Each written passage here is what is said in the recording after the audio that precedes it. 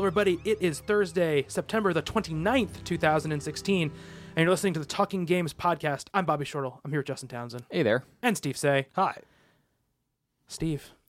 Whoa. Get the fuck out of here. Oh, you don't mean that. You don't mean that. Oh, man, this is Steve's last regular Talking Games today. Yeah. Let's start playing some sad music. Let me get the mixer going here. Sweet. Live it up. So, yeah, actually, it's funny because you announced it on Twitter. Yeah, I did. A couple weeks ago, but we didn't talk about it last week. No. And I had forgotten, the reason we talked about it last week was because I had forgotten that we hadn't talked about it on the show the week before that. Because I forgot you just announced it on Twitter. So right. People are probably like, I probably just said it offhandedly. People are like, what? What is going on now? Yeah, so this is your last regular show. Yeah. I've got to step away for the greater good of both my sanity, and it's just going to get really tough to participate and to be all the way there for you guys. And I don't want to do anything half-assed. You either do it whole-assed or not at all. Mm-hmm. And just a lot of things are happening all at once. People know by now I've gotten engaged. Bronwyn and I are going to be moving in together. I am going to be moving to Canada.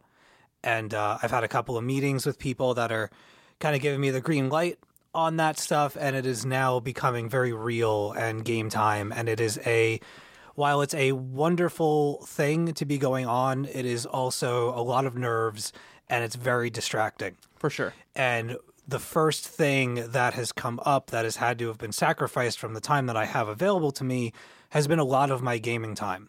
You know, one of the reasons why I've been playing stuff on my phone is because I don't have the time to sit in front of the console and dedicate to coming up with material for the show. Even with it going bi-weekly, it's been tough. Like I played all the way through the Batman episode.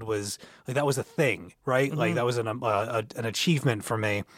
And I also picked up a bit of work. I've been kind of angling myself to do more stuff at Joe Blow, and October is just going to be absolutely insane between Comic-Con. I still have a set visit that I need to work up and do the rest of the stuff for, and I'm going to be reviewing Season 2 of Supergirl and Season 2 of The Legends of Tomorrow for the site. And the way that works is, I put a lot of thought and a lot of effort into those reviews, and they take me a long time. I don't write very fast. I go back, I edit a lot. You're no Joey Braccino. Right. Right. I don't get it right the first time. Talking comics reference. Like Joey. And so it takes me a bit. And so, you start doing the math of it, and Supergirl is Monday night. So Monday night, I'm going to be up super late. Tuesday is the Talking Comics podcast, so that's Tuesday nights. I'm always wired after Bob leaves my place and we do that podcast. I have such a good time on the show that I'm up for the next couple of hours. So that's another late night. And then Legends of Tomorrow is Thursday, which will be another late night. And I've been having some health issues lately, and I don't want to push it. Mm-hmm. I kind of know the limitations of my own body. I've had some stuff going on the last 2.5 months or so. Knowing that all of this stuff is coming up, plus the 4 days at Comic-Con, who knows if I'm going to catch con crud or whatever, it just felt like October was the right time to kind of step away for a little while and just get some shit done. Mm-hmm. And like I said, I don't want my participation to drag, and I don't want to drag anybody down. And you guys have got the show or whatever project you're going to do with the Talking Games label handled. And, I'm not going anywhere. I haven't moved yet. If I'm needed and I have time in my schedule, or I can make the time, I'd be more than happy to participate. I can't commit for every podcast anymore. And I wanted to be upfront about it. And, also taking a page out of your playbook, kind of stepping away from the comics podcast. I miss having a hobby. Like I have hobbies, but they're all being analyzed to some degree, whether it's watching movies, playing video games, or reading comics and books. I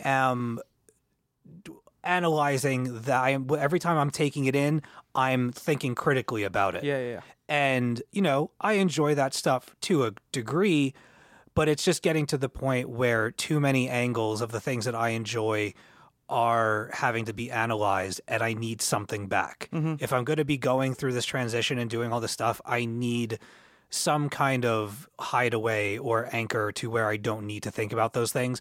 And gaming is usually how I escape. Yeah. The podcasts and talking comics as a whole are obviously very important to me. I am not going anywhere for the Talking Comics podcast. You'd have to pry that podcast away from my cold, dead hands before I would leave it. And then we have the book club podcast, which we just did Joe the Barbarian. It was a super fun episode. Everybody was in really high spirits. We talked for like 2.5 hours about that amazing book. And that's about what I can do right now. That makes sense. And as Ron Swanson says, don't half-ass two things. Right, whole ass one thing. Yeah, exactly.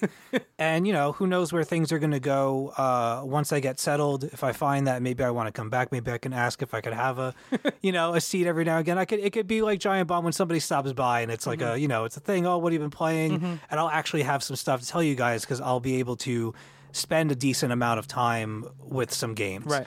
And and I'm still a gamer, so I'm still going to be keeping up with things, and hopefully this will also teach me a little bit to give up some stuff and not pick up everything, because with the idea of moving to Canada, all of that stuff is going to be an expense, and everything is coming down to money, unfortunately, and games are expensive. Totally. My VR unit is paid for. It's supposed to be like my engagement gift because Braun was just very fair like that. She wanted to do something for me, so together we're going to get the VR. So I will definitely have opinions about that and be playing a couple things on that. There's a couple games I'm really excited about. And I mean, being a part of this thing and starting it with Justin and seeing, people come and go and everything, it's been a lot of fun. We've had a lot of good times. And it's time for me to kind of hang back a little bit. And I'm not saying it's the end, but it's the end. It's the end. You walk out the door today. That's it. Cut off forever. If you walk out that door, you don't come back. All right. Well, it's not up to me. No. But you'll be back for Game of the Year. Yes. Because it was almost 3 years ago that the three of us sat down and created this. Yeah. It's true. It's very true. That Skype meeting, faithful Skype meeting that we had. Yeah. Yeah. So we wanted to give Steve a chance to go out on his show and go out on what he wanted to talk about. So we're going to talk about the gaming moment that shaped us. Yeah. But before we get to that, I forgot about this last week. I watched Warcraft. I almost watched that. I watched Central Intelligence and Popstar Never Stop, Never Stopping. Yeah. Have you seen that? No. Holy shit. Wait, which one? Popstar? Popstar. Okay. Dude, that good? movie is funny. I like Lonely Island a lot, so. I hear it's hysterical. I hear it's funny Watch as that well. shit. There were things going on in that movie where I went from why am I watching this to this is why I'm watching this movie. It is the pop version of Spinal Tap. It's hysterical. Cool. I definitely want to see it. I had a good movie a couple weeks ago. I saw Conjuring 2, which was good. I saw Nice Guys, which was also very good. I saw Blair Witch, which was not so good, the new one. But I watched Warcraft. Duncan Jones directed Moon, which is like one of my favorite movies I of can't the last believe 10 that years. he's the guy that's I directing know, Warcraft. and it's based on the Blizzard property. Their name is all over it, obviously. And it came out this past summer. It didn't do great here. It did great. China. In China, it did amazing. And it's a perfectly entertaining movie, but it's not a very good movie. One of those. Yeah, it's got a lot. This is how I would sort of sum it up. I would say, when people make fun of fantasy movies and they think like the things that they make fun of in fantasy movies, this is a movie filled with those things. Full of those tropes. Full of those tropes. There were times where I felt like I had missed something, like I had missed the introduction of a character or some sort of story beat or character beat, and I would rewind it and I'd be like, nope, they just didn't explain at all why this person now knows this person or cares about this person. And again, I don't know how much of this is steeped in lore of Warcraft, because I played World of Warcraft for a month in my life, and I've never played any of like the strategy Warcraft games ever. So I don't know a lot of the lore of the world that's going on there, and there might be things that I'm missing because of that. But it's a movie, so it should tell me what it is in the movie itself. The effects are impressive, but most of them are impressive. I will say, but there's just way too many of them, and even as good as they are, they're sometimes much too noticeable. It would be like as if there were 6 Hulks running around in one place. Then you might be able to start to like see the seams of what's going on. Yeah, see behind the curtain. That happens here. Very impressive work on the orcs. Like they're really well rendered characters, but sometimes they're obviously CG in an environment that's obviously CG, and when it's just that, it's okay because they match each other. But once like a human person enters the fray, you're like, and that's half the not movie. That's not real. There are times where it matches very well, but and then just the story arc and the way the story develops is just, it doesn't make much sense. There's some fun stuff that happens and some sort of campy, goofy stuff that I found entertaining, but overall, it's just not a movie that if you were going to, let's say, like, you definitely wouldn't recommend buying it. You spend $5 to rent it. You could do worse things. You can do worse things. Here's my question, because this was my concern, and this was actually why I didn't go and see it. Everything in the trailers looked like it was one of the 2 races. Are there creatures? Are there other things in this movie? And don't say griffins, because if that's the only thing... There are griffins. Shit. There are other creatures, but not that many of them. They focus very heavily on the humans and the orcs and that sort of battle. And they do the thing which... Do they show you other races in like a yes, they do. An over the world back in the blah blah blah? Yes, they definitely show. And then there's also like a council meeting, like with the king and like the other races of the thing, and you get to see like I wonder if Sylvanas the was high elves and all this kind of stuff. elves. But very little of them. And I think one of the movie's problems, it's not necessarily a problem at the core, but it's a problem in the execution, is that they want to focus on both the orcs and the human characters because that's what World of Warcraft and Warcraft is about. It's about playing one of these 2 races and following the Horde or the Alliance. And the Horde stuff, the orc stuff, is much more interesting than any of the human stuff. For one, it has a much more interesting sort of story arc to it, and your lead character is more interesting. But the main problem with the movie is that it tells its story in big sort of genre sort of stereotypes.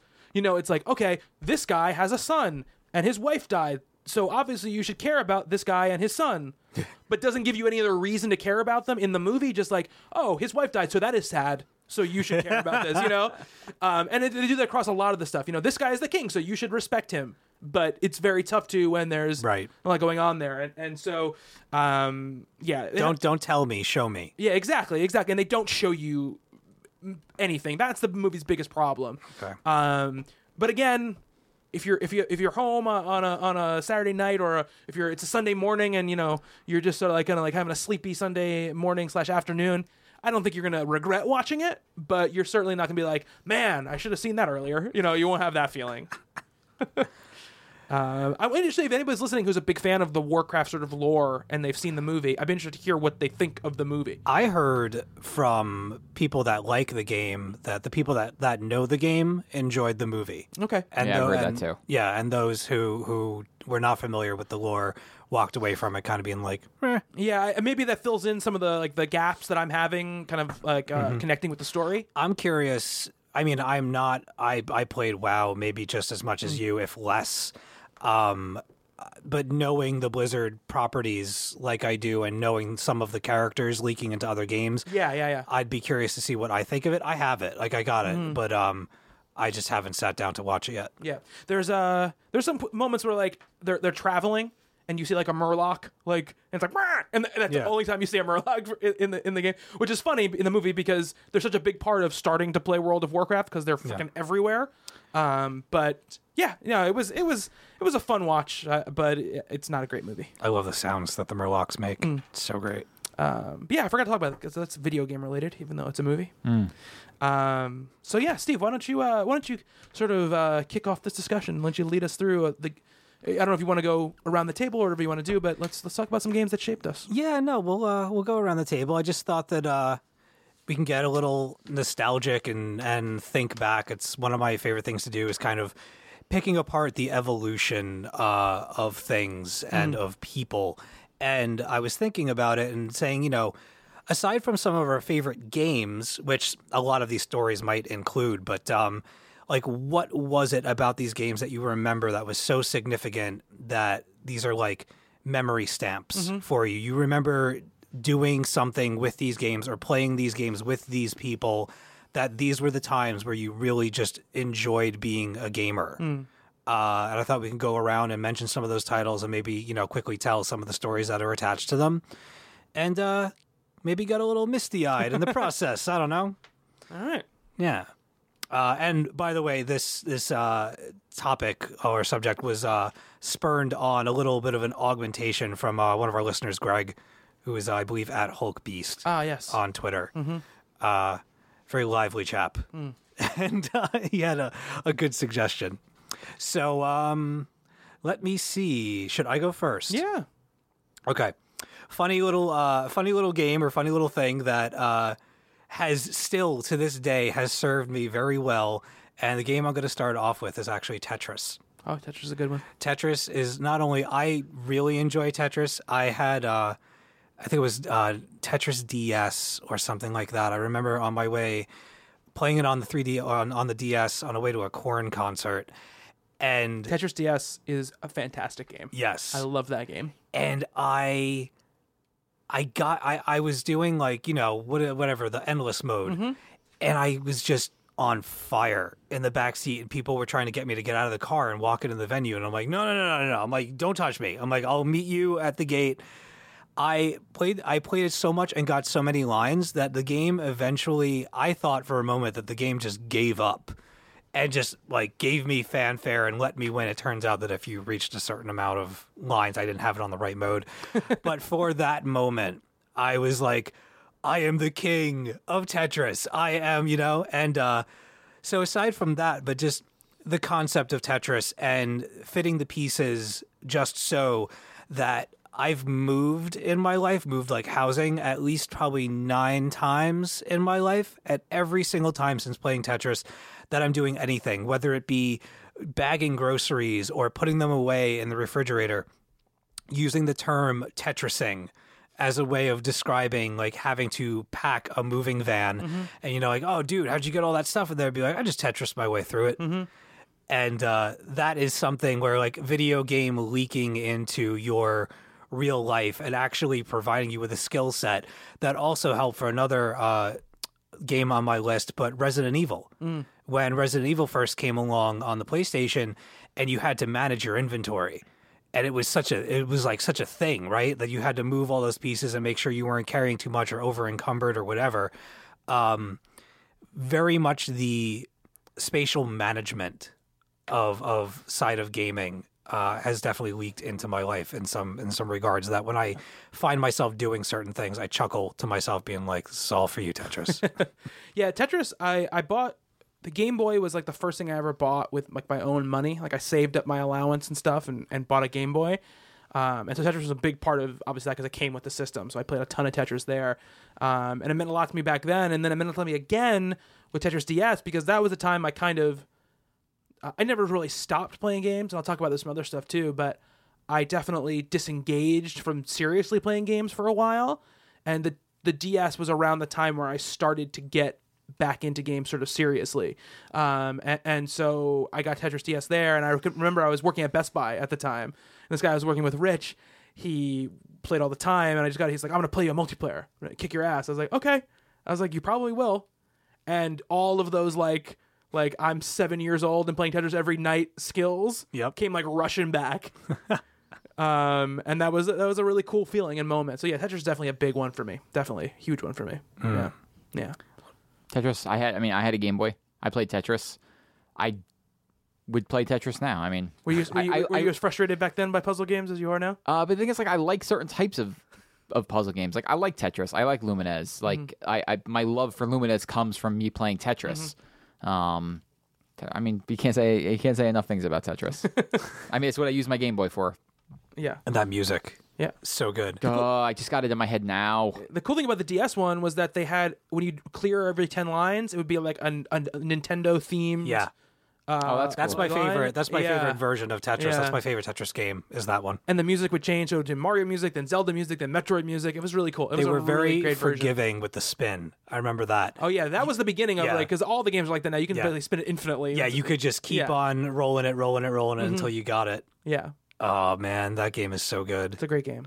So good. Justin, what's one that shaped you, my friend? A lot of my gaming experience, and we've talked about this on previous shows, like I did stop gaming for a long time, and I really wasn't into video games as a kid that much. I had systems, but I never really played them, unless it was a multiplayer game, which kind of cements the way that I primarily look at games now. But like the first thing that really stood out to me is Toe Jam and Earl. Really? It's on my list. I've talked about that in so many times, but I would never play Toe Jam and Earl by myself. Not interested at all. But I would play it split screen with my friend Johnny, and we would play that game right now. We beat that game like 2 years ago when it came to PS3.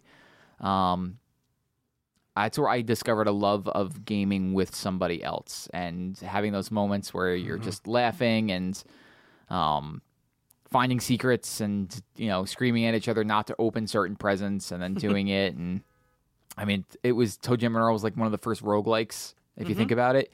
That game has infinite replayability. And we played it over and over and over again, and we didn't actually beat that game until we were much older, because one of us always opened up the wrong type of presents, and we just never were concentrating enough because we were just having fun.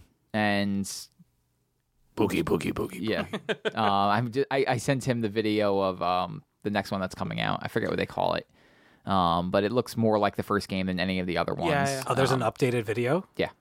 They came out for PAX. Yeah. There's a trailer for it, and it my looks God. great. I mean, I heard it nothing was will really nothing will ever beat that first one for me. But this one looks to aim to go in that direction. They had the boogeyman running around. That has and me the guy in very the carrot excited. suit. They add some more things to it. But I mean, we're talking about stuff from the past, and so for me, that cemented my love of playing games with other people. It wasn't until much later that I started liking to play games by myself. I am very much the same way. I could rattle off a list of friends that I played Toe Jam and Earl with, going all the way back to like elementary school. Some people that I haven't seen, no idea where they are. They're not on Facebook, but they were like some of the coolest friends that I had growing up. And getting like the randomizer where you would have like you have two pieces left of the ship and you want to open up the present and be like, oh man, do I do it? Like I got 3 high tops, I got this and I got that. Be like, just do it, man. Just do it. It's just a video game. And then you hear that boom and like everything just starts going ape shit. And it's so sad when that happens. And now you don't know what anything is. But like discovering the 0 level, like falling through the world and then swimming over to the Wahini girls inside the hot tub and getting the lemonade and stuff like that. One of the first times I ever saw the word titter, which I thought at that time was hilarious, still is. And just all the cool like personality of that game and all the cool music and all the weird sounds. Being in the elevator and having that mode where you can actually like do like the clapping sounds and like German, Yep. and money and just all the different stuff, and just a weird, cool co-op. You and a friend. I was always Toe Jam. They always got stuck playing Earl. They never had a problem with it, or maybe they did secretly. I don't know. Earl's the best one. That's why.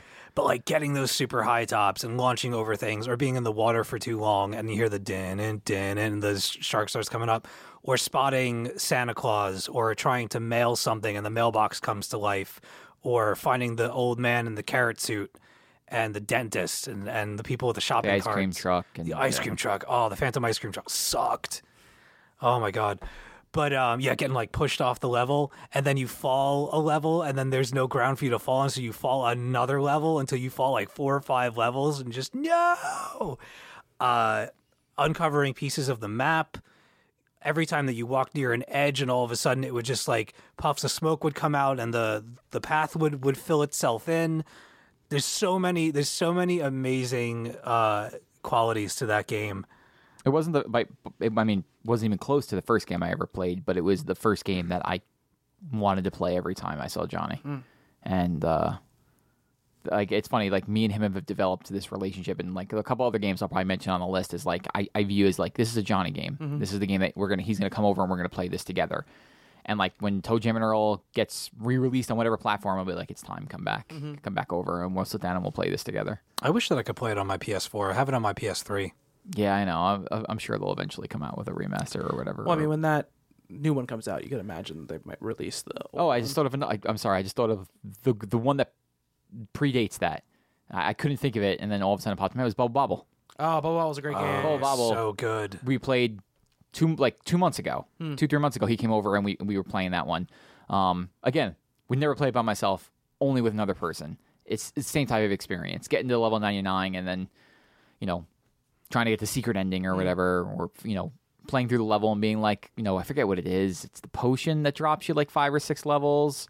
Just screaming like, go get it, and trying to get the high score, trying to screw the other person by taking all their letters.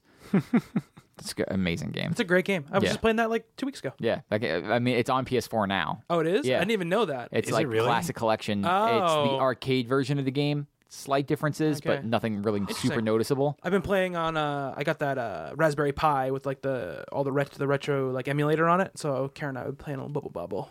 It's so good. a Bubble great Bobble's game. so good. It's a great game. Great music. Yeah. It's got awesome music. That's a great ass game. It's very kind of cliche, but Super Mario Brothers on the NES. Hell yeah, man. Big one for me. My brother had like an Atari 2600, and he had a Commodore 64, and he would play a lot of games, and I would mess around like when he would let me, I'd play games on those systems, but they were never like they weren't my games, and I just sort of like had a very like cursory understanding of what I was even doing in those things. But then when the NES came out, I really wanted one, and my parents wouldn't get me one for whatever reason, and my aunt had bought one for her daughter, but her daughter didn't want it, and she offered to give it to me, and at first my parents were like, no, like you can't give it to him, and then one day just showed up in the mail from my aunt. And we put it in like this, we had this playroom that was like / office for my parents, and put it down there, and I would play all the time, and I had like a Duck Hunt, and I had like the Rob the Robot and all that kind of stuff as well, but I would play Super Mario Brothers a lot. And one day I came home and there was a note by the thing, and it said, "I saved the princess, Dad." And my dad had beaten the game while I was at school. Oh, that's cool. God. That day, and then the next day I came home from school, and my mom had left me the same note. So my parents were playing it along with me, Which is how my parents did too. and it was like a great. Even though we weren't playing it together, and I don't think I ever watched my parents play the game firsthand. I can remember my mom playing the game, Oh, really? and I can remember the level. It's the one with the flying fish, Oh, okay. and you're jumping on the mushrooms in the sky. Like, that was the one that I remember watching her play. And like it was just a really cool experience, and it kind of ignited my excitement. I think for gaming right there was that that experience. Yeah, Super Mario Brothers was the game that my sister and I played together back when it was cool to still hang out with me. It was Super Mario Brothers, that like triple threat when you got your Nintendo of Super Mario Brothers, Duck Hunt, and Track and Field, and we had the Power Pad. Track and field. Oh, Yeah. No. That third game is Burger Time. What? What? That was your third game? Oh my god! Burger Time? No, I'm Burger saying like Time. on the cartridge itself. Oh, it was on Oh. the cartridge. I thought you were going like it was like a triple threat of like Oh, these no, 3 games that we no. play. No. Burger Time I'd been playing since before Nintendo. I don't remember if it was Commodore 64, but it was something. Like it was Leapfrog was on there, Burger Time was on there, and it was one of those weird controllers that had the all the digits, all the numbers on it, and you put the little like pad, you slip it into the controller, and you press the buttons like on a phone, That and was that like would a be ColecoVision? Might have been Intellivision? Maybe something like that. Something like one that? of those. Yeah. My friend Aaron had that. I mean, that was all we did when, you had that Leapfrog game where you just won from, they had it in that movie Grandma's Boy. Oh, okay. They were playing it. Why they never re-released Burger Time, I don't understand. There hasn't been a new version of Burger Time? I think there has been. I have not. Trust me, I would have found it. They made a new version of Burger Time. I'm going to say like 5 or 6 years ago. Okay. And it was terrible. Okay. But if they can release Bubble Bobble, why on earth can't they release Burger Time? Yeah. Who knows, man? Who knows why they can't? Yeah. So that was the big one for me on NES. And then the next one for me was actually, I mean, obviously when I got Super Nintendo, obviously Super Mario World was amazing. But the game I can most remember playing the day that I got my Super Nintendo was Lemmings for the Super Nintendo. Oh, wow. For some reason, I really wanted that game. I thought like I saw a commercial for it, and I really wanted it. And I didn't even understand really what you were supposed to do, like for the first like 20 or 30 minutes I was playing it. But I can remember being so impressed that these creatures would like be able to, when you set like the world up for them, they'd be able to follow a path that you set for them, and the things you put in the world would make them walk a different way or do a different thing or fall a certain way. Yep. And I remember being blown away that was possible in a game, because for that point, all I can remember of gaming was, I push forward on the controller, I hit A and I jump, and I can control the character and make it how it happen, but nothing I'm doing in the world is altering how the game is working and being played. And that was the first time I could remember that. And I know it was probably out on other things before that or on the PC or whatever, but that was a big moment for me where I was like, wow, like there's things that can happen here that I didn't even think about. Yeah. I've got one of those too. I like my Lemmings was Krusty's Super Fun House for the Genesis. That was one of those games where like I realized that I had a thing for puzzlers, and there are mice Yeah, the in Krusty Krusty's game. I Super Fun remember, House, yeah. and there was an order. There was an order of operations in order to get these mice from point A to point B, and it was a maze of sorts. And it was a platformer, puzzler. And you had all these different things that you had to block their path. You had to, suck them up into something and then blow them out the other way. Yep. And I remember that game. Kind of like Mousetrap meets like The Great Machine or whatever Yeah, that game's totally. called. And just really having to, the first time, to sit there and critically think my way through levels where I wasn't just, trying to get from A to B, but I was responsible for getting so many individual moving parts to the end of the level. And plus, I mean, The Simpsons at that point were at an all-time high, so it was really quite amazing to be playing as Krusty the Clown and not Bart Simpson. Yeah, not a lot of great games though. Not For a lot Simpsons? Yeah, No, they had the arcade game. which is fun for sure. But Hit and Run was fun for a little bit. Bart versus the Space Mutants is a horrible game. That is is a a terrible game. bad game. It's a very, very bad game. It is. There's a lot of games I played for the sake of I really like this property that ended up being horrible. There is a Simpsons game on the 360. I think it was just the Simpsons game. It's possible. That game was awesome. That's when that movie came out, so it's possible that was tied into that. Yeah, that game is really good. Is it? Yeah. What kind of game is it? It's an it's not open world, but like open hubs. So like you could roam around Springfield, and like I can't remember what any of the missions were, but you played as different family members during like certain levels. Whoa. And they were like, as far as I remember, 3D levels. But I can remember roaming around Springfield, not in 2D, it was in 3D. And you could like switch characters, and you would find secrets. Oh yes. You got an achievement for hitting start, which was like a big thing at the time. Okay. So they were like mocking achievements. I liked that game a lot. That was on the 360. Yeah, I'm positive it was on 360. I feel like I've played it. Interesting. Did you do a lot of driving in it? It wasn't like the driving Simpsons game. No, I remember you could become like whatever Bart superhero guy is. I forget what the name Bartman? is. Bartman, yeah. You would like become him. Bartman. Do the Bartman. There was also a Bartman game for Super Nintendo or something like that. I don't remember what it was called, but I've never been playing it. Is this it? Yep, that's it. Bartman. Do the Bartman. I didn't have that was like SNES, Genesis, like aside from Toe Jam and Earl, like I didn't really play anything else that much on the Genesis, like a couple of games here and there, Vector Man, things like that. Nothing really grabbed me video game wise. I didn't have an SNES until like N64, and I never owned an N64, but I played the hell out of it. GoldenEye is, I think, I mean, for people our age, GoldenEye, if you like shooters, is a turning point in your life that forever cemented me to multiplayer shooters. 4-player versus. We put it on one-hit kills. One-hit kills with paintballs and like different modifiers.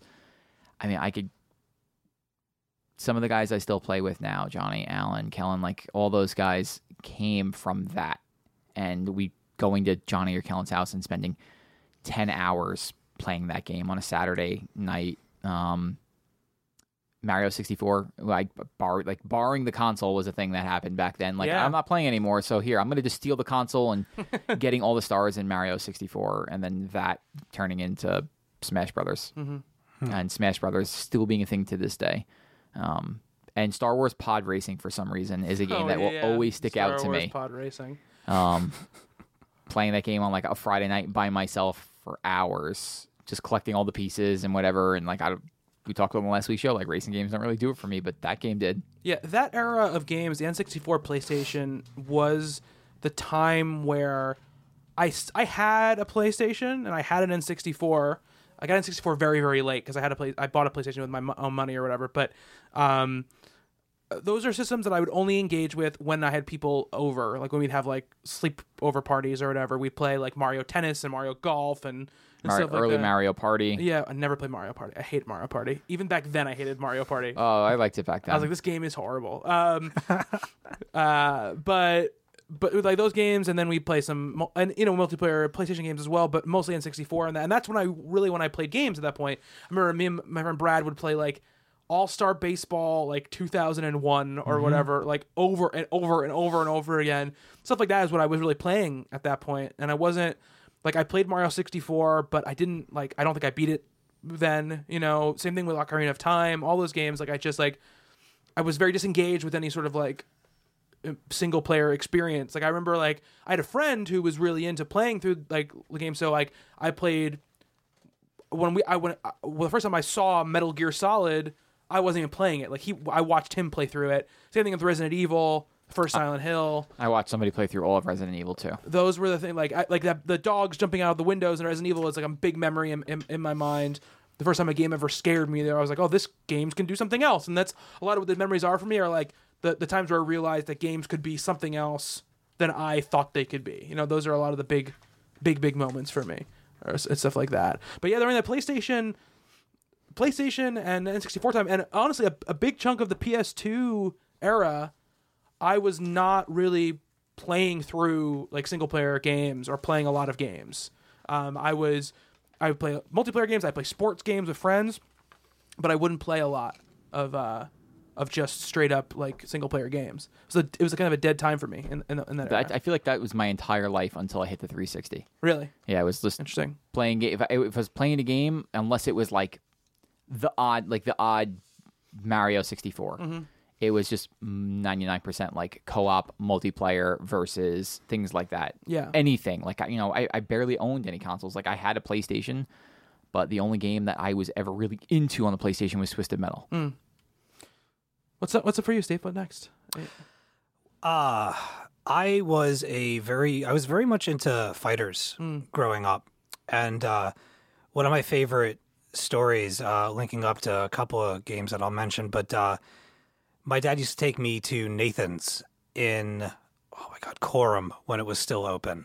And he would bet against people and bet with me. And one of the times that we had just come back we went fishing that day on a boat, and my dad had won like the fishing pool. Like, he caught the biggest fish and got all the money. And the deal was that if he won the pool, that we would go to Nathan's afterwards and just blow the whole thing on hot dogs and games and whatever. And that particular day, my dad was feeling quite saucy and chest puffy and everything. And he bet me up against a couple of people, and I won. Like, I legitimately won. And people, I just remember the look on their faces. How old is he? Blah, blah, blah, blah, blah. And my dad's just like, look, man, you put your money up on the thing and he kicked your ass, and that's it. And that's all it is. And but I'm thinking back to like before that happened, you didn't really have access to fighting games. So one of the games that I remember playing with my friend Frank Maniaci, who was the kid that lived like all the way down. I lived in a house for 9 years, and he was like my gaming friend. There was a couple on the block, but he was the primary dude. And we had Double Dragon, the original Double Dragon, which was cool to go through like the story mode and do one of those classic beat 'em ups. But one of the features of that game, and I still can't even believe that it existed, even though it was very bare bones, but there was a verse mode. Yeah, Mode B. Yeah. Yeah. There was Mode B in Double Dragon, and it was a fighter. It was like an arena fighter, and you got to be, I don't remember the characters' names. I remember a Bobo. Oh yeah, But ridiculous. Yeah. But like you could be him, you could be like the Super Brown version or like the Hulk Green version, and basically run across the screen, try and punch each other's faces in. Had to be the same character though. You picked one character for both people. Yeah. And like that was where, if you were on a Nintendo and you wanted to do a verse fighter, that was what you played as base level as it was. That was what was available to you.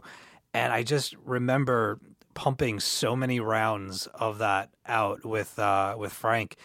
And it just led to me playing stuff. There was a video store down a couple of streets in Miller Place that we would ride our bikes to, and they had it's a video store that also was an arcade, and they had this Street Fighter Championship edition in the back, and that was like a whole new world for me in terms of fighting. And then we went to the billiards place, and they had it, and they had Mortal Kombat. And it set me on a path of being really into like whatever the newest fighter was. I wanted to play it, whether it was Mortal Kombat 1 or 2, Killer Instinct. We used to do a lot of traveling as a family for business and vacation. And I would be, which thinking back to it now was a little dangerous, but this was a different time where you could leave your kid in the hotel arcade for like the afternoon and just go do your thing and they'd be fine. And was it World Heroes?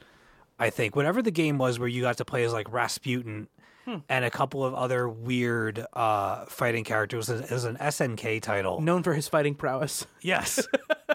And like Dead or Alive, all of that stuff that it's really hard to find another player to do that stuff. Like I don't like playing online because everybody can play the game so much better than me and I just get my ass kicked repeatedly.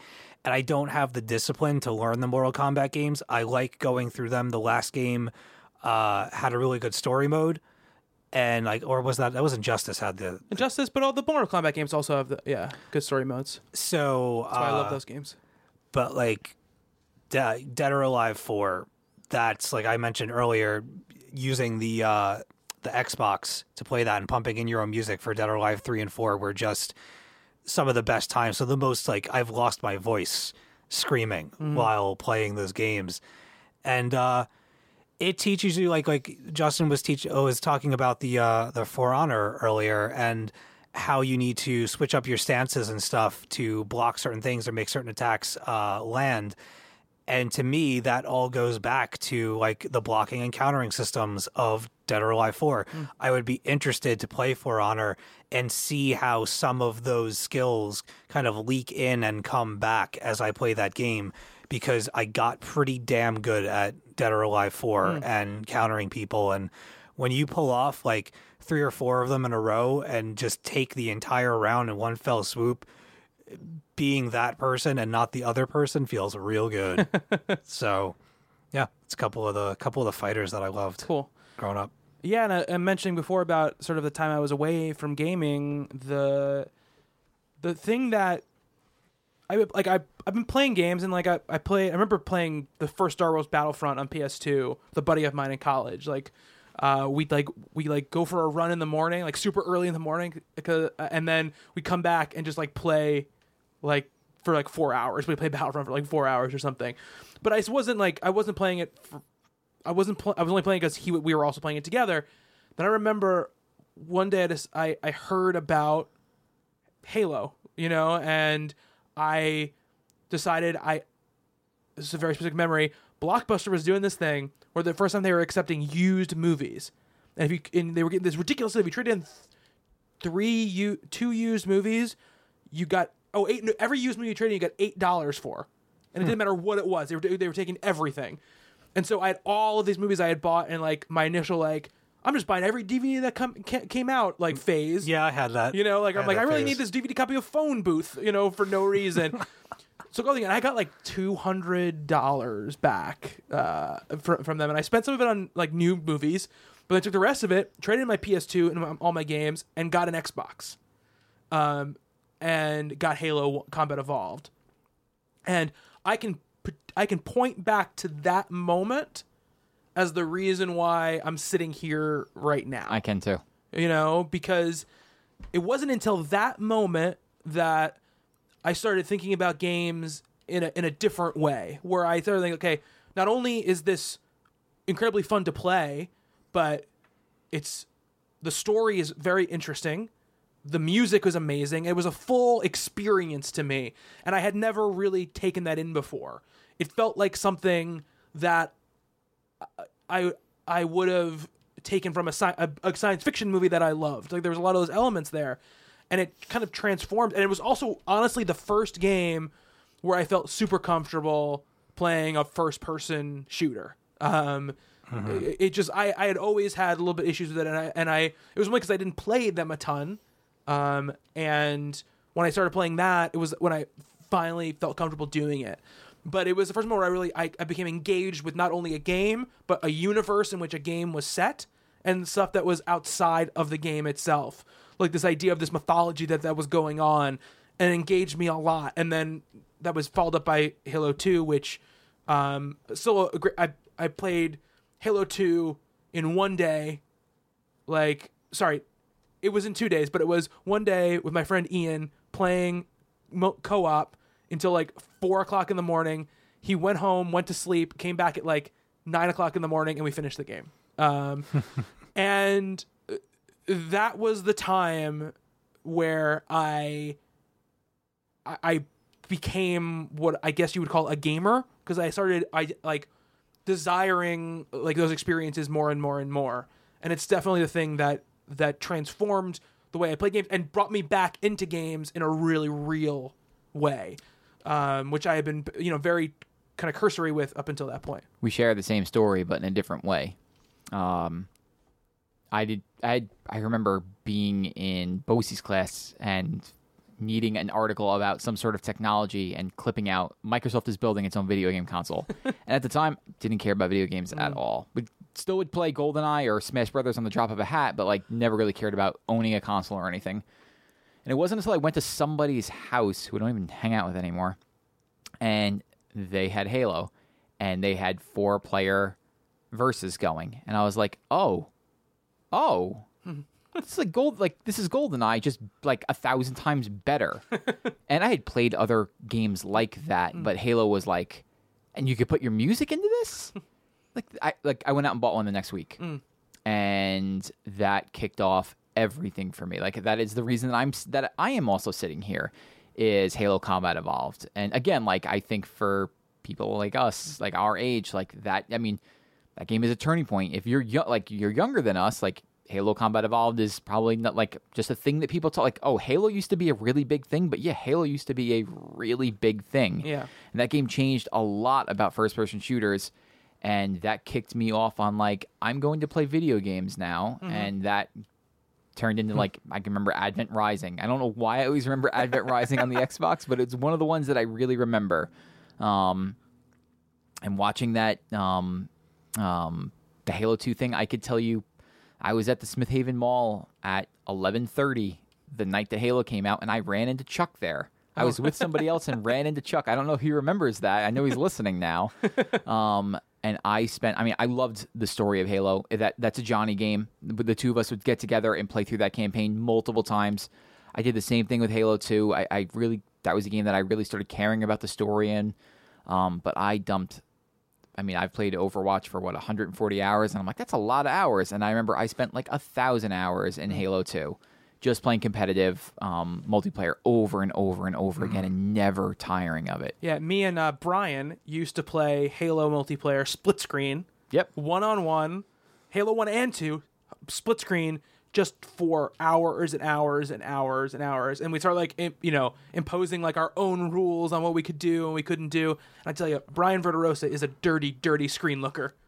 For always looking at the screen. I'll just cop to that 110%. But we would start like doing different weapon drops, and the thing where you could spawn with random weapons.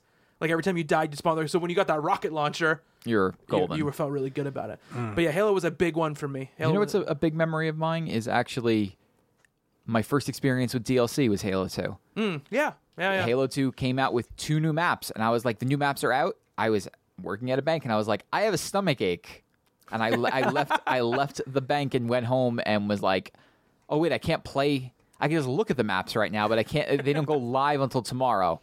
My stomach ache lasted until tomorrow, and I would stay home and played Halo all day long, and I regret none of it. Oh man, my first big awakening to first-person shooters was actually Time Splitters 2 for the GameCube.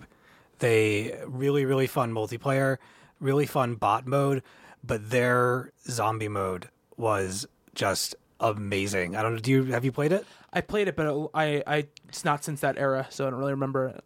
It was. I had a knack for this, and Brendan used to always comment on it, that you were in kind of like, if you want to think of it like a storage container that has 2 to 3. I can't remember if it was 3 or 2, but it has, those like garage doors that slide open. And it's zombies coming from a distance. And if you were crafty, you could take care of them at a distance and, stave them off for a while. But eventually, there's so many of them that they just start making their way into the room.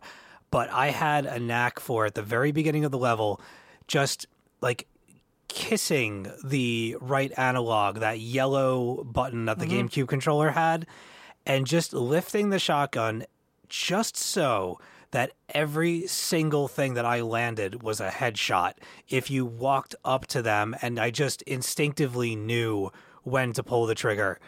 And I would just walk up to every damn thing that came into that room and blow the shit out of them. And friends would come by and just watch me play and just see how long I could last. And I was better than anybody at it. And it was so much fun. I have so many awesome memories of that game.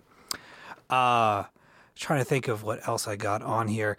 Silent Hill 2 was a huge thing. Of course, there had been the Resident Evils, and I'd play the first Silent Hill, but Silent Hill 2 narratively took things to a whole, that was the game that I played, especially a horror game, where not only could it be legitimately scary and, terrifying at times, especially, talking about it now, it's all just memories, but back then, that first time that you were going through when you found out that there was more than one Pyramid Head, and they were following you through that those narrow hallways, and they're just dragging the friggin' swords, and oh my god, it's still scary. I played it a couple years ago. The HD versions, it's still scary. The end of that game, when you find out what's going on, and you find out that Silent Hill is an entity unto itself, and that all these different people are different aspects of his personality, and just the guy in the bowling alley, the barfing guy, is a part of him, and then the woman, and just that really blew my mind. And oh my god, the nurses, just the sirens going off. Talk about great music too. Oh, so good. That was one of the first soundtracks that I listened to repeatedly, and I didn't want anything to do with the PlayStation 2 before that game came out. And I've told this story on the podcast once or twice, but it was Karen who ended up loaning me the money to get that system. And we picked up Silent Hill 2 and Ico in the same day, or Eco in the same day. And that was when I fell in love with that company.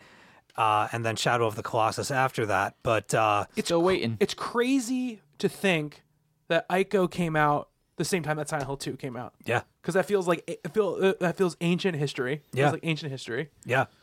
But man, that Silent Hill 2, Resident Evil was the game that turned me on to the PlayStation.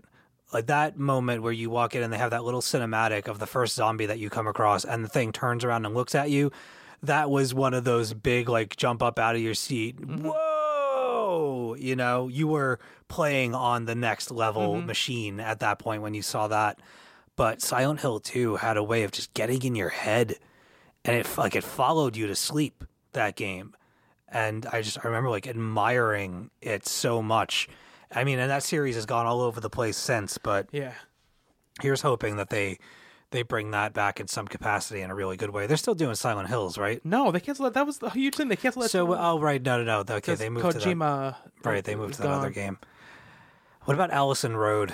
That got it came back. It got canceled and then uncanceled. uncanceled. Okay. So they say it's still coming. All right, well then I'll hope that Allison Road lives up to some kind of Lives up to it. yeah. And actually, speaking for me, back to Halo let me get the Xbox, which led me to play KOTOR, Knights of the Old Republic, which led to probably the second reason why I'm here, and invested in the idea of games being more than what I thought they were, is the first Mass Effect. It's a huge one for me. Me too. Playing KOTOR, I was like, wow, this is a great Star Wars story. I love what these guys are doing. And that was probably the first time, honestly, KOTOR is the first time I went like, oh, this company Yeah, who made this? made this game, is now making this other game, and I want to play that game because this company is making that game. I never played KOTOR, and I fell into Mass Effect, and I played it for like 2 hours and traded it in. And then when Mass Effect 2 was coming out, it was getting all the hype, and this was like prime time 360, buy everything I can. And I was like, I should try that game again. I didn't give it a real shot. And I played through Mass Effect like 10 times. and that was that time where I was like, okay, this company called BioWare is making this game, and I love this game, so I'm going to play this game. And I remember seeing the trailer for it, like whatever E3 that they premiered it at. I remember seeing the trailer for it and being like, oh my god, like this looks like a sci-fi epic. Like and I never played a game like it before. I never, like, other than KOTOR, this conversation based thing, and it blew me away. And still one of my favorite moments ever in gaming is, you fast forward to the DLC for Mass Effect 2, the Shadow Broker DLC, and you have this scene where you're with Liara, and you're sitting around a table and you're just having like a normal, like, sort of wistful conversation. And I remember like kind of tearing up and being like really touched by what was going on. And that seeds were planted back in Mass Effect 1. And again, the idea of like, this is something that I can get into and I can theorize about and I can think about deeply, and there's a lot going on here. That was the moment for me where I realized that. For me, also the Mass Effect series was Mass Effect 2. The suicide mission when it first kicks off, and my palms actually being sweaty and like a nervous feeling of like, I don't want to lose anybody. And there's this part in that mission where you land on the collector base and you have the other Asari. It's not Liara, but I forget her name. But she was a more powerful biotic than the one that you had. And she's using this like bubble field to keep everybody alive as they slowly walk through like these swarms of machines. And I was like, this is amazing. Like, I care so much about these characters living that, and like this one scene, like if I didn't choose her, the bubble would have broken. I know that because I looked it up, and I would have been so pissed if I had lost a character. But like, it was a choice that I made that ended up working out, and that whole suicide run that they go on was like affected me in like such a big way. Yeah. Like, that's why I usually play anything that BioWare makes now. Except for Dragon Age. Except for Dragon Age. I still own, which I've never traded in because I'm eventually going to play that game. Yeah, that's a big one for me. Nice. How much time we got? Probably like 10 minutes. All right. Should I rattle off just a few? Go, yeah. it's I have a alright. few that I can rattle off when Yeah. you're done. Final Fantasy VII, huge, Yes. huge thing for me. I remember having to get the Golden Chocobo, had to do it, and I loved getting to Kate Scythe's kind of casino world. Oh, yeah. And but That's what broke me on Final Fantasy VII, was trying to get the Golden Chocobo. I never finished it because I couldn't get the Golden Chocobo. I got him. I loved the races. There was the ridiculous, was it Knights of the Round? That's what you had to get Golden Chocobo. You could get Knights of the Round. How long was that? Like that FMV for that spell? Like 10 minutes? It wasn't 10 minutes, but it was long. It was really long. But funny how things work out. I don't. This sticks out in my mind. One of my favorite things about that game, and this actually wound up dictating, I think, a few things for me in the years to come, and kind of my acceptance and attitude towards certain things. But the part where you're kind of at like the bazaar village and you have to cross-dress with Cloud. And I remember that always being like a standout part of the game for me, and going around and gathering the things and just thinking that it was so funny and it was such a quirky little part of that game that made sense story-wise, but so they could have so written around that if they wanted to and just simplified it. But they make you go on this mission where you're acquiring, you know, wigs and dresses and this and that and the other thing, and being chosen in like the beauty contest and everything. I just thought it was so funny. And oh my God, that's one of those games where you want to talk about hundreds and hundreds of hours that I sank into that. And then when Aerith passed away, when she died, I was a wreck. I was like, you got to be kidding me. And then there was that whole thing about maybe there's a way to get her to finish the game so she doesn't die, and it was just a myth. Oh yeah, there's a lot of those back then, before the internet was a thing. Oh yeah. Yeah. Rock Band. Oh yeah, Rock Band for sure. Yeah, Rock Band had memory upon memory stacked for that game. Rock Band 1, 2, whatever. The Beatles 1. Just so much fun. You and I have played countless times before, and just everybody getting to rock out and create avatars of themselves was always a lot of fun. Making, you know, somebody that looked like you, but it was the punk version of you, or the, you know, old time rock and roll version, and getting good on the drums, like as good as medium to hard can be. But everybody having their strengths and getting people to sing, and it was like interactive karaoke. Yeah. For the most part. And oh my God, just so much fun. Super quick, Res and Nitrous Oxide were during my experimental college years of being quite the fan of vegetables. I would sit in my room and I would munch on some stuff and play those games. And man, they say you should never do that stuff alone, and that's totally true.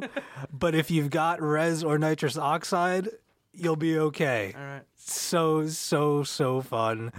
And lastly, just not my last game that I want to mention, but the last one I'll mention right now, because I talked about it pretty much every time I was on this damn podcast, is Power Stone. Endless fun. I played that Last Fight game that was just released. It sucks. It sucks. It's so bad. It's so bad. It is so bare bones. Like, what you do in the first 30 seconds of the first round of that game is all you're going to do the whole game. I haven't played multiplayer, so I haven't checked out some of the other characters, but I played the story mode, and whoa, was I disappointed.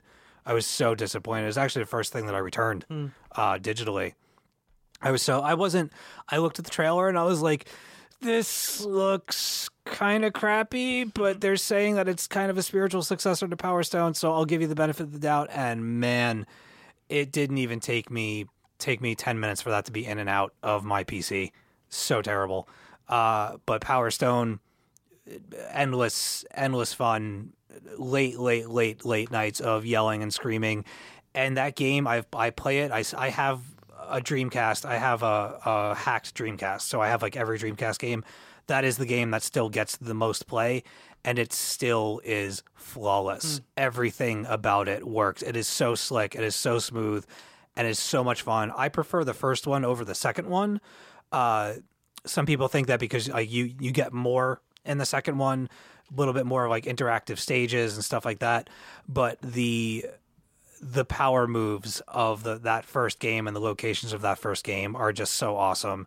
And all the little crap that you can pick up and throw at one another, spinning around on poles to kick people in the face. And like you said earlier about setting rules, and you can modify what drops in that game, what comes out of the presents, and how many gems there are. And we would knock it down and change all the rules that it was only hand to hand. There were no gems. There were no items. There were health items, but no weapons, or vice versa, so on and so forth. And just being able to change a game that was that much fun up as much as they allowed you to do, I really just wish that they would just put it online. Somebody, Xbox, just do the Power Stone collection and throw it on there and make it online multiplayer. It would be a huge hit, I think. It'd be a huge hit in my house. Yeah. So I have one game, but I'll save it. All right. No, go ahead. Go ahead. It's Diablo. Of course. Well, that's what I was waiting Of for. course it is. Yeah. It's been there for me throughout the years for a very long time. Buying new PCs just to play it better, sleeping in shifts to work on characters, and from the very beginning, that game has been a part of my life for over 20 years now, and it's been a good companion game and a good bridge to having good times with a lot of great people. And now my fiance, that's the game that we play together, is Diablo 3. That I have to have over 1,000 hours in that game by now, easy. Like, there's no question. If somebody asked me if like my life depended on it, if I had to guess, definitely have over 1,000 hours into that game. So many Paragon levels, all of my character slots are full. Bronwyn and I are looking forward to moving in together and creating just at-home profiles to make even more characters, like one character for every legendary set that exists. We're obsessed. So love that game. That has probably shaped me more as a gamer than anything else that I've mentioned tonight. All right. Yeah. Justin, you have something you want to rattle off? I mean, I could think of like one or two. Thinking back now, I was thinking back to the NES, and I remember Marble Madness. Yeah. I played that game a lot. And we mentioned it on the last show, but like Dead Rising, the original Dead Rising was like a big turning point for me. I started caring about achievements with that game. It was the first game I ever tried to get 1,000 in. And that like kicked off like achievements itself was like a big thing for me. Like, it changed the way I view video games, and that continues now today with like trophies and stuff. The Last of Us was a big game for me that showed that games. There are other games before it that did this, like the Uncharted series showed like games can be more than just games. They could, I had people come over and be like, "This is like a movie," but The Last of Us is like the pinnacle of that. And I think that's where I'll leave off. Like, stuff from this generation, you already know it. If you've been listening to this podcast, you know the games that I would normally say. What about you? So for me, I mean, I said most of the stuff already. Super Metroid is one for me for sure. It's a big defining gaming moment in my life, as well as the first Metroid Prime as well. Those are definitely a couple of them. But the last thing is less about the game. I mean, Wii Sports was an awesome experience, and it brought me together with family and friends like I never had before. But when the Wii came out, I was working at the Nintendo store in Rockefeller Center. And of course it was a madhouse or whatever, but on the launch day, Reggie Fils-Aimé was at the Nintendo store. Oh shit. And I played Wii Tennis against Reggie Fils-Aimé. Did you really? Yeah. That's cool. I didn't know that. And he beat me, but he was, he's a big dude. He's a really tall dude. Probably couldn't see the screen past his giant head. No, but he was awesome, really nice. But yeah, that was a crazy moment for me to be sitting there playing Wii Tennis with Reggie Fils-Aimé. So that's awesome. Yeah. That's awesome. There you go. That's it for me. All right, so I think that's gonna do it for our show. Steve's last show. Yeah, let me. I'll just say a word or two. I want to thank you guys, and I especially want to thank our listeners.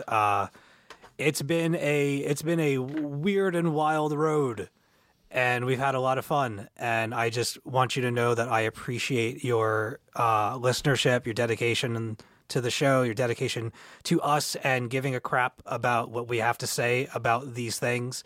It never stops being flattering that we're at a point in our lives where strangers like weigh some of their decisions on what we have to say, and I think that's mistake. Yeah, Don't do that. It's a horrible I mean, mistake. seriously, what are you thinking? But I still appreciate it all the same. Yeah. And just also that I'm not going anywhere. I'm on Twitter. You know where to find me. I'm still going to be playing games. I'm still on the PSN network. I am getting the VR the day that it comes out. I will have a lot of stuff to say about that. I'll be, tweeting about it and whatever. I'm going to try to pull together some streams in the future when I have the time, when things calm down a little bit. And yeah, it's been awesome, and it feels weird to be stepping away, but I also feel good about it at the same time. So just once again, thank you for everything, because I wouldn't have made it this far if it were not for all of you guys. Where can they follow you, Steve? You can follow me on Twitter. Blanked out for a second. At @dead_Anchorus. What's your PSN name? Can you even remember which one it is? It is Boogie Pop -47, not underscore. Boogie Pop -47. Okay. All right. Yeah, dude, if I could just pay one amount to just unify all my shit, I would do it in a heartbeat, because all of my names are different and it really You sucks. can change your Battle.net name now. Yeah, it's not even going to be called Battle.net anymore. I know, they're changing that. It's crazy. But Times are changing. Times are changing. Yeah. And if you are going to do streams, Steve, where can they follow you for that? It's Sleep Gets Your Ghost on Twitch, and yeah. Cool. Another different name. Yeah, it sucks. It really sucks. It's really confusing, and I apologize. They won't let me be Dead Anchorus because of the word dead. Nobody. Twitch, really? Yeah. Oh, wow. No, on a bunch of stuff. Oh, nobody will interesting. let me be Dead Anchorus. That's weird. Yeah. This name is inappropriate or invalid or whatever the shit was. That's really funny. And they wouldn't let me do it. This is a quick anecdote, really quick. No Man's Sky, you can rename things. So my wife and I have like a silly nickname for each other. All right, and it's Booba. All right, I've been there. So I try to make Booba the name of a planet, and it's like, no, you can't. This is a dirty name. And I was Have you seen Booballs? because it's close to boob. Have you seen the show Booballs? No. Oh, dude. You want to know why you're not allowed to use Booballs? Go check out that show. That show is some crazy shit. To check that shit out. I'm at Bobby Shortle on Twitter. Justin. I'm at Jaroak. JOROAK. There you go. Follow us at talking_games. Games at talkingcomicbooks.com is the email address. Remember, play Valley, because in now 2 weeks, all right, 2 weeks. Yeah, next week will be a regular show. Week after that will be Game Club. Oh boy. I gotta buy that game still. In 2 weeks, we're going to be talking about Valley. We're going to do a whole kind of breakdown of it, and get into it. So play it and send us your thoughts. But until then, that's going to do it for us. Thank you very much, Steve. Thank you, Steve. Good luck on your journeys Indeed. across the sea. It's going to be a thing. That's not how Canada works. No, I was making more like a Lord of the Rings reference. Like I'm really looking forward to it. You know what? I might be getting out just in time. It's true. Just in time. This whole place is burning the fuck down. We'll see you next time. Oh, it will.